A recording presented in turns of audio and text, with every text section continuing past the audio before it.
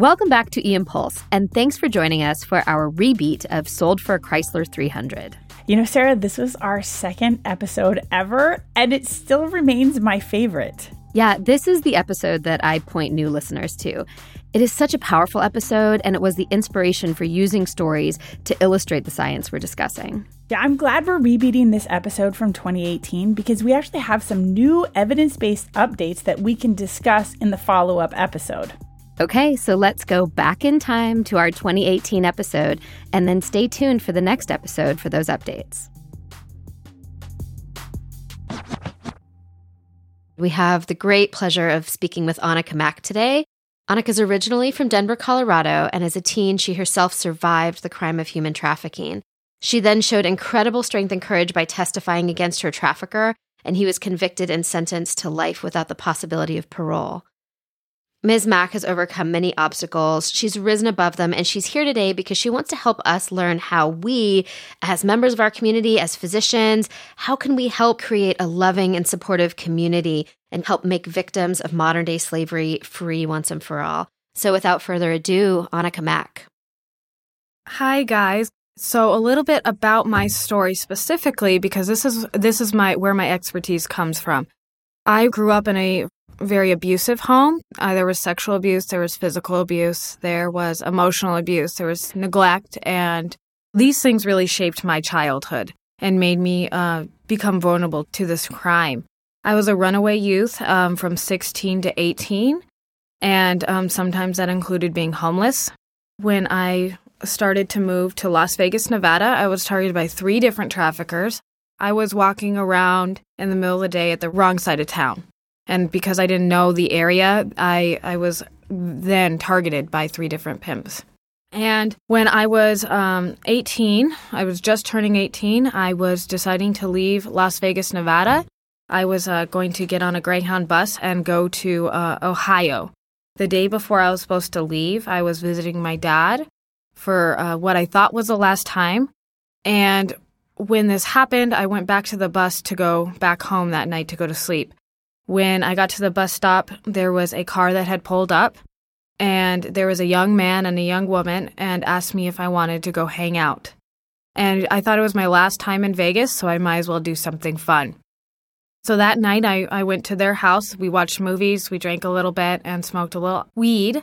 Nothing major, but I never knew that there was bad intentions for me by these people. I never assumed that they were traffickers. I thought they had normal jobs, and I thought it was relatively normal to hang out with these people just for a short period of time. I told them I was leaving on a Greyhound bus the next day, and they asked me how I was getting to the bus station. I said that I would have to take 4 local buses that morning to get to this bus station, and that I wasn't going to be able to get any sleep. They asked if I wanted to go pick up my stuff from my house and if I wanted to come back to their house to go to sleep for a little while so I could get some sleep before I leave. I got some sleep, and they said they would wake me up, and they didn't. An hour before my bus was supposed to leave, he was gone. He had left the house, and the girl that I was trafficked with was in the home. And she continued to say, well, he's on his way home, he's getting gas. The Greyhound station is 10 minutes away, it's not very far. And because I didn't know where I was, I believed them. I missed my bus, and I was given an ultimatum that if I worked with them for 2 weeks, that I could leave with enough money to buy my bus ticket back and have a couple $100s to leave with for food. And for me, I was not going home. I was not going back to my abusive home. I thought of things like shelters, and I thought of things like, if I got a job tomorrow, would I get enough money to pay for an apartment in 2 weeks? And the answer was no. And so as he's telling me this spiel about how good I would have it, how he would buy me new clothes, and how I would be fed and taken care of, I looked at him very blankly and said, it looks like you made me have to. After the 2 weeks were over, I asked him to leave, and I was not allowed to leave. I started having the manipulation and mind games that traffickers play. And as over time, mind games worked less on me, and so my trafficker got more and more violent as time went on. So at first it started off as just a beating with a belt on the butt, and by the time I left, I was being waterboarded, pistol whipped, Russian roulette, and a lot of really, really, really aggressive things. I was sold to another trafficker about 4 days before I got out of trafficking. My trafficker had sold me because he knew what medical condition I was in. He knew I was close to dying. So he sold me to this other trafficker who did not know what condition I was in. I was sold for a Chrysler 300. That was my dead body price. And I was there for 4 days, and this other trafficker called mine and said, I did not pay for a dead body. You need to come pick her up. Otherwise, I'm taking my car back. He picked me up, and I was able to convince him to take me to the hospital instead of the desert, because that was a thought of his. I convinced him because I said I was going to connect with this other trafficker while in the hospital, which I knew was a lie, but it actually made him drive me there because he wanted this car so badly. He drove me about a mile away from the hospital, and I walked a mile to that hospital emergency department, and it was in the end of June, so it was about 108 degrees that day. I had 28 broken bones, 1 in my skull, 4 in my jaw, 3 in the vertebrae in my back, 3 in the vertebrae in my neck, 18 on my ribs, lacerations to my liver, my kidney, and my spleen. I was internally bleeding from my spleen. I had 1/3 of my blood because I had lost so much from the beatings. I had gangrene infection on my hand that needed to be amputated. So I have a missing finger. And I had gangrene infection on my butt that actually I had to walk around with for 2 weeks. So my butt was actually falling out. It was about 3 hours from my bloodstream. And I was 90 pounds. So I was in severe condition and had 12 surgeries during my hospital stays, and I was hospitalized for a month. I was hospitalized for 2 weeks in Las Vegas, Nevada, where I was trafficked, and then I was transferred to UC Davis and Sacramento. Wow, Annika, that is such a powerful story, and I really appreciate you sharing that with us. I know that's not easy to talk about, but it does bring up a really key point for us in the emergency department. You have a lot of features that we can easily walk by as emergency medicine providers, right? Like we see kids that are run away. We see kids that come in with a burn or certain injuries, and we can walk past that at that moment and miss an opportunity to intervene for somebody. And I think some of the key risk factors that you had in your story is that you were homeless, that you were a runaway, came from a dysfunctional family and actually had abuse inside of the home. There was some drug involvement, marijuana, obviously not that big of a deal, but another piece of the picture. And these are all things that we see commonly in the emergency department, and they're opportunities for us to ask those questions and start to screen for them. So when you presented to the emergency department, how did that part go? Walk us through your experience with the medical community. For starters, I walked into this hospital in Las Vegas very sick, and the triage nurse was unaware of how physically bad it was. And I walked into the triage nurse and she said, please sit down. And I said, well, you don't want me sitting down. And I said this because I had infection and blood coming from my butt, and she really did not want me to sit down. And she's very rude with me, and she goes, excuse me, sit down. And so that's my first experience walking into the hospital. The rest of that hospital stay in that hospital kind of followed.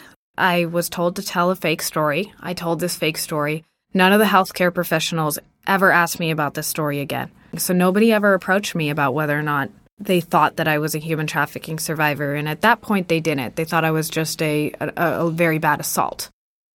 I feel like medical education, residency education, does a decent job of showing us certain signs to look at in children who may have been abused. But we didn't receive a whole lot of education on human trafficking of young adults. I definitely don't feel like I am confident in recognizing the signs. And I can see how in a busy ER, it's easy to take someone's story and roll with it and not look deeper. I mean, it's kind of astounding in hindsight listening to your story and the extent of the injuries and, you know, kind of the physical state that you were in. It's sort of surprising to me that we didn't pick it up, but I know that we miss it. Yeah, a part of my heart understands that triage nurse and her response to the patient who isn't listening. But we as providers have a responsibility to move past ourselves and to ask why. Why is it that you couldn't sit down? Tell us, Annika, how can we create a safe place for someone like you who's been traumatized to tell their whole story? For me, during the first 2 weeks of my hospitalization, I felt that I was a number that the nursing staff and physicians had to get through. So there was never any discussion on how I felt. I was never informed about my surgeries. Actually, my family was contacted about what surgeries I should have, even though I was 18. And that's another big part, is I didn't have trust with my healthcare professionals because they were contacting my family. And a lot of people that have been human trafficked have dysfunctional families. That's just a very large portion. This is an opportunity for you to make rapport and connect with victims. So that way, if they're not ready to get out, they know a safe, healthy place to come back to. They know exactly who they can talk to. And because I didn't have any trust with any of my healthcare professionals in this first hospital, I wasn't feeling comfortable enough to talk to anyone. Sounds like you also felt like a lot of your choices were taken away from you. Your autonomy was taken away from you. Yes. I mean, during my trafficking, I wasn't allowed to pick what I wanted to wear. I wasn't allowed to pick what I was going to have for dinner, or if I was going to eat, or when I was going to wake up or go to sleep. There was a good 4 weeks of time where I wasn't allowed to go to the bathroom when I wanted to go to the bathroom. I had to get permission to go to the bathroom. And during my hospitalization, that was something that continued. I wasn't able to go to the bathroom on my own. So that was very hard for me to deal with. And I actually did try and get out of bed quite a few times at this hospital and go to the bathroom by myself. But at this hospital, I was able to choose what I wanted to eat. And for 5 days, my family, the nurses, why don't we order something other than chicken nuggets? Nope, I want chicken nuggets. And the nurses just agreed, okay, she wants chicken nuggets. And that was giving me my first opportunity to have a choice in what I wanted and needed. I thought another good point that I learned, we actually had a workshop, and one of the things that I thought was really important that came out of that is recognizing that the companion may be there as a best friend. So it may not be, what we sort of stereotypically assume, and an older male, somebody who looks like a pimp. Might not be that. It might actually be a best, like a quote, peer. Best friend, a peer, and recognizing that even if the patient is sort of saying, oh no, I want them to stay in the room, or this is, I'm safe with them, that may not be the case. And so the importance of really getting them alone. I think that's honestly a more common situation than the traffickers coming in, because the traffickers, in my experience, like to walk the walk, not necessarily talk the talk when not dealing with the girls, because they have a certain level of power control over the girls. So they'll walk the walk there. But when it comes to the outside world, my trafficker dropped me off in a neighborhood down the street. So that way he could say, wait 5 minutes, I'm going to leave because I don't want to be looking like an abuser. And so usually sending girls in to do the dirty work is more common. They usually have girls steal things or take the fall for the things they should be taking the fall for. They know their victims are going to go to jail for prostitution instead of them having to go to jail for trafficking. So, Annika, I have one more question. During this experience that you're telling us about, when did you finally divulge to the medical providers that you were a victim of human trafficking? How did that come about? So the medical professionals never knew that I was a human trafficking survivor. They never actually asked me any questions about that the entire hospital stay.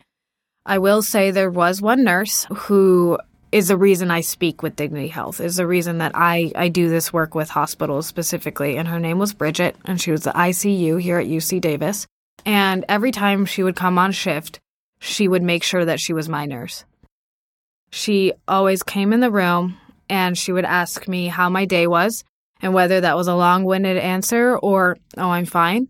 She always wanted to know more. She made me feel cared for, and I spent a couple lunches with me that made me feel like I was important to her, that she wanted to hear what I had to say. And there was a couple times where I was experiencing trauma from a plastic surgeon resident who was doing rounds with me, and she stepped in. And she became that helpful person. And she stood up for me and made me feel cared about, and she made me feel safe with this aggressive male who was trying to do his runs. So how did you eventually break this cycle then? So because of my physical state, police were involved. I had 3 different police officers visit my room in Las Vegas. In my hospitalization, there was 2 more negative police officers that came in the room. And by the time the Vice unit, which is a specific unit that works on human trafficking cases, came around, I was shut down. I was not willing to speak with this detective. And for 5 weeks, she called me about twice a week. And at first it was just, how's your healthcare doing? How are you physically doing? And, oh, you're getting let out of the hospital. Is there anything you need? She sent me gift cards so I can go buy clothes. She built rapport with me for 5+ weeks. And I went to my first counseling session actually at Weave, which is a service here in Sacramento. And the therapist at the end of the session had showed me this power control wheel. And you could Google it, just human trafficking wheel. And it shows the different ways traffickers use power control over these victims. And I still have this copy where I highlighted everything that he did to me. And I realized that I was a victim and that he had preyed on me. And that was really when I understood. And once that happened, I was trafficked with this other woman, and she was called a bottom. And a bottom is a girl who is kind of like an assistant to a trafficker. They're usually the longest-term victim. They train new victims. They collect money and work on transportation. She was pregnant with this child, which is really common with victims of human trafficking. He was a 3rd-generation trafficker. So his grandfather did it, his dad did it, his uncles, his cousins. And because of this, if it was a boy, the job of this newborn child would have been to be a trafficker. And if it was a girl, she was supposed to have my job. This made me feel very guilty for leaving that possible child in whatever situation. And I decided to go forward and testify and went to court against my trafficker.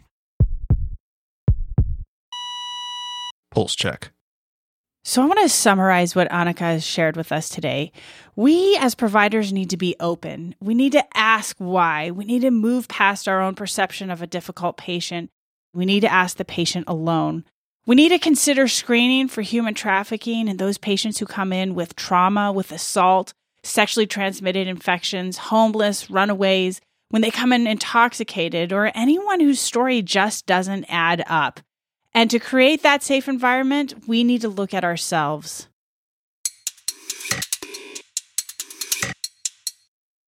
Today we have one of our colleagues, Dr. Bryn Muma.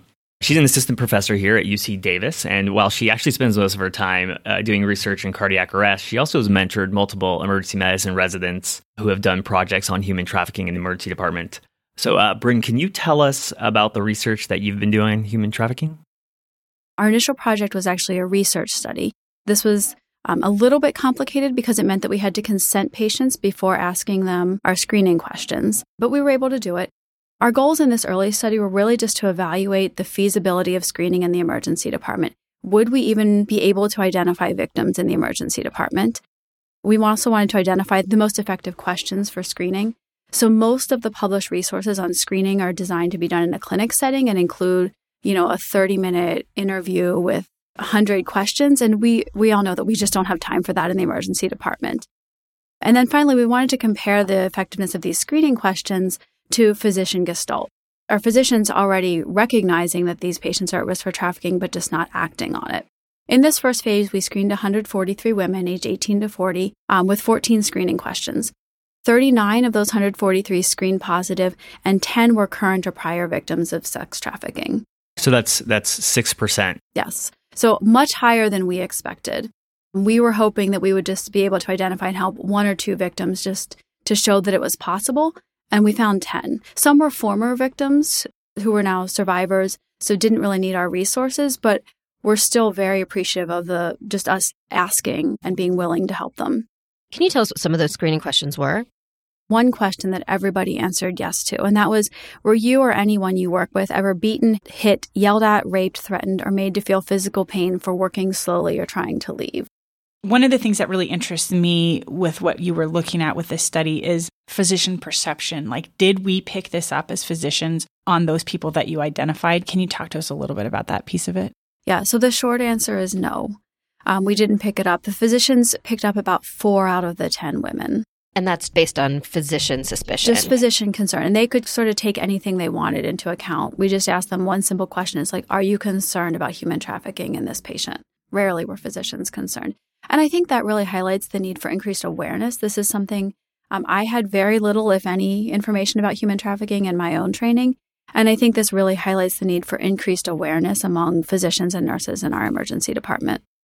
How do you feel what you've learned from your research? Has it changed how you practice now? Has it changed how you teach your residents to practice? In terms of how it's changed my care, I think I try to be much more aware of human trafficking as a possibility in my patients.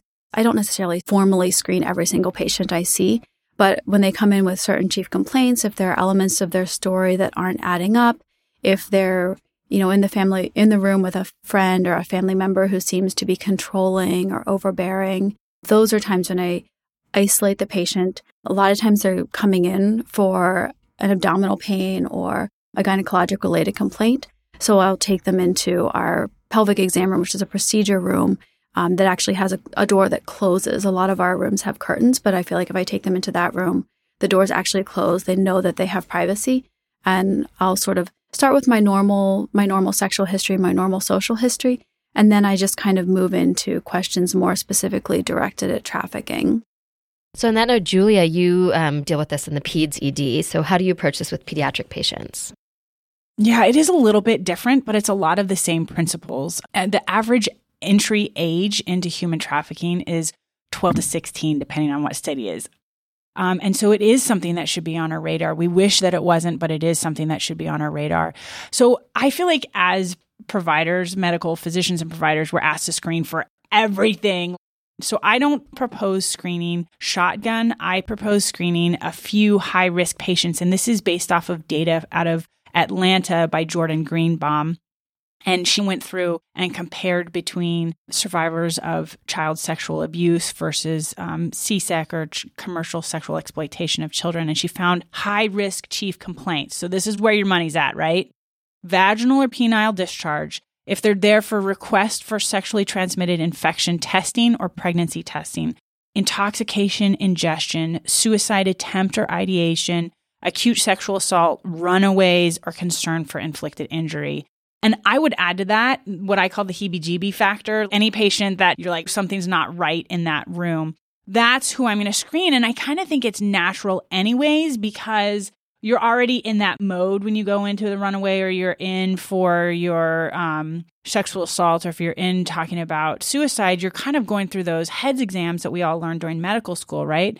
So adding on a question or two is not that big of a burden. The question that I use most frequently is to say sometimes kids are in a position where they really need money or they need drugs, food, a place to stay. They feel that they have no option except to exchange sex or some sort of sex activity for the money or other thing that they need. Have you ever had to exchange sex for money, food, shelter, or something else you wanted? Now, I recognize when you do identify it, this can be a major time suck. It can totally drastically change your shift. But I would suggest that for all of the colds, for all of the viral illnesses, for all the medication refills that we see that probably aren't drastically changing this patient's life, this one, if we can identify a victim and help them get on a safer pathway, we can really make a difference in this patient's life. Just one other important point that I think if we don't really take the time to do, like Nick talked about, going into the room, sitting down, really building a rapport with these patients, it's very difficult for them to be labeled as difficult patients and really put walls up, and then we completely isolate them. With these patients who I just feel like I'm having a hard time connecting with, really try to figure out why we're having a hard time connecting with them. Is there a reason they have those walls up? And what can we do to overcome them? Bryn, I want to thank you so much for joining us today. It's a really important study, really important work, and thank you for sharing it with us.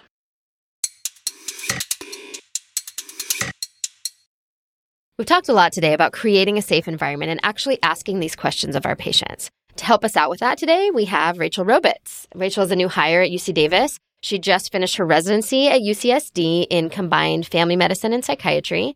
And Rachel chose this residency track specifically to advocate for victims of human trafficking.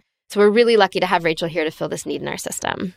Rachel, when we talk about creating a safe place, I often hear the phrase trauma-informed care. What exactly is that? Trauma-informed care, it's not a treatment protocol. It's not a treatment modality. It's really a way of thinking about providing care for patients, about really creating systems that recognizes the trauma that some of the individuals that we work with have experienced, recognizes that there's potentially trauma that we as providers have experienced, recognizes the impacts of trauma, and recognizes how the trauma we've experienced affects our day-to-day interactions, and really tries to create a system as well as a way of interacting that understands the impacts of trauma and takes those into consideration and affects the way we interact.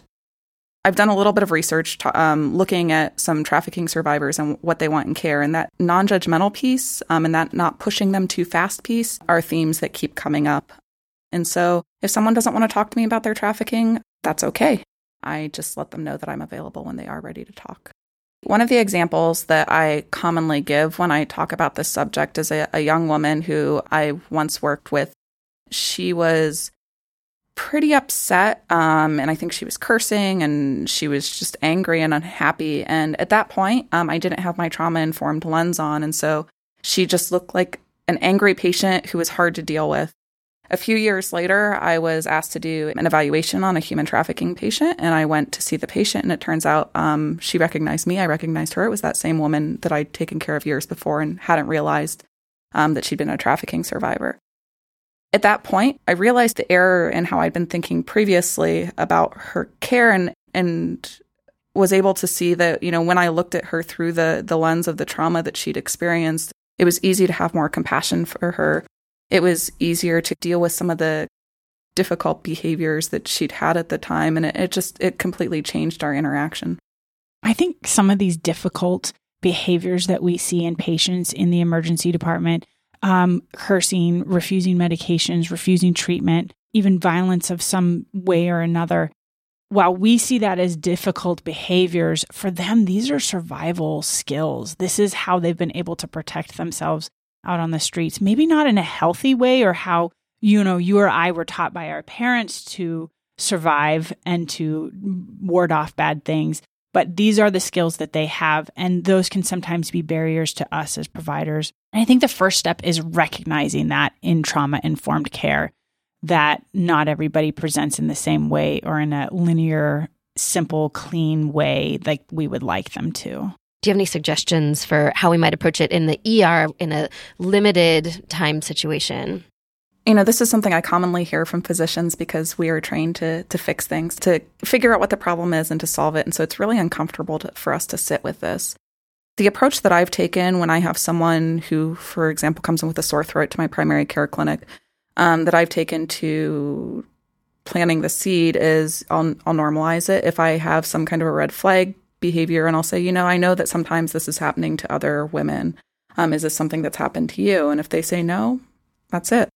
If they say yeah, then, we might have it. And I let them know that I'm asking this question because I have resources that I want to be able to provide.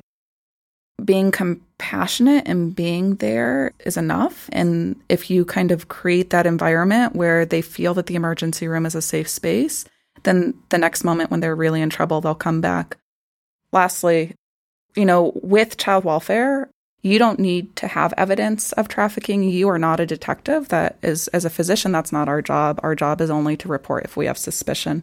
Just call child welfare and let them know, and they should take a report. And then that will be used by them along with reports from other social service agencies to help the kid. I really like what you mentioned about people coming back at a later time. And I think that's sometimes hard for us in the ER because we feel like we're seeing this person for one visit. And like you said, we want to fix it. But I think that's a really important point, that it might not be this time. It might not be next time. It might be 6 months down the road that they, show back up. And if they feel that that's a safe space, then they may actually seek help at that time. Okay, so Rachel, once you've created that safe environment and you've identified a potential victim, what are the next steps that you take in the adult population? And Julia, how is that different in children? Yeah, so one of the very first steps that I take after I've identified someone is to kind of see where they're at and whether or not where they're at kind of as far as their readiness to leave the life. If they do tell me that they're ready to leave the life, then I think about wrapping them with resources. And so I'd recommend that you get to know your local resources so that you can appropriately refer. But if you don't know where to start and you're unaware of what some of your local resources are, you could call the National Human Trafficking Resource Center. The phone number is 1-888-373-7888. This is a national line that then pings back to your local jurisdiction, and they can help connect you to resources. They can also help contact law enforcement if that's appropriate. This is a useful number for providers, but it's also a number that can be given to victims.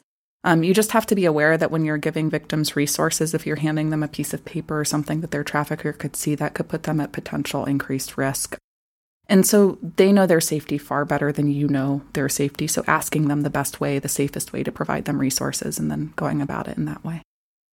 It's a little bit different in the pediatric emergency department, some of the same principles, and we run into some of the same things where people don't identify themselves as victims or even think of themselves as victims. But in the United States, we're all mandated reporters of child physical and sexual abuse. And so if you have a child that you're concerned is being sexually abused or having sex with an older person or is being physically abused, you can't ignore it and wait until they're ready. Sometimes this will have varying outcomes, but you have to be able to go and tell somebody.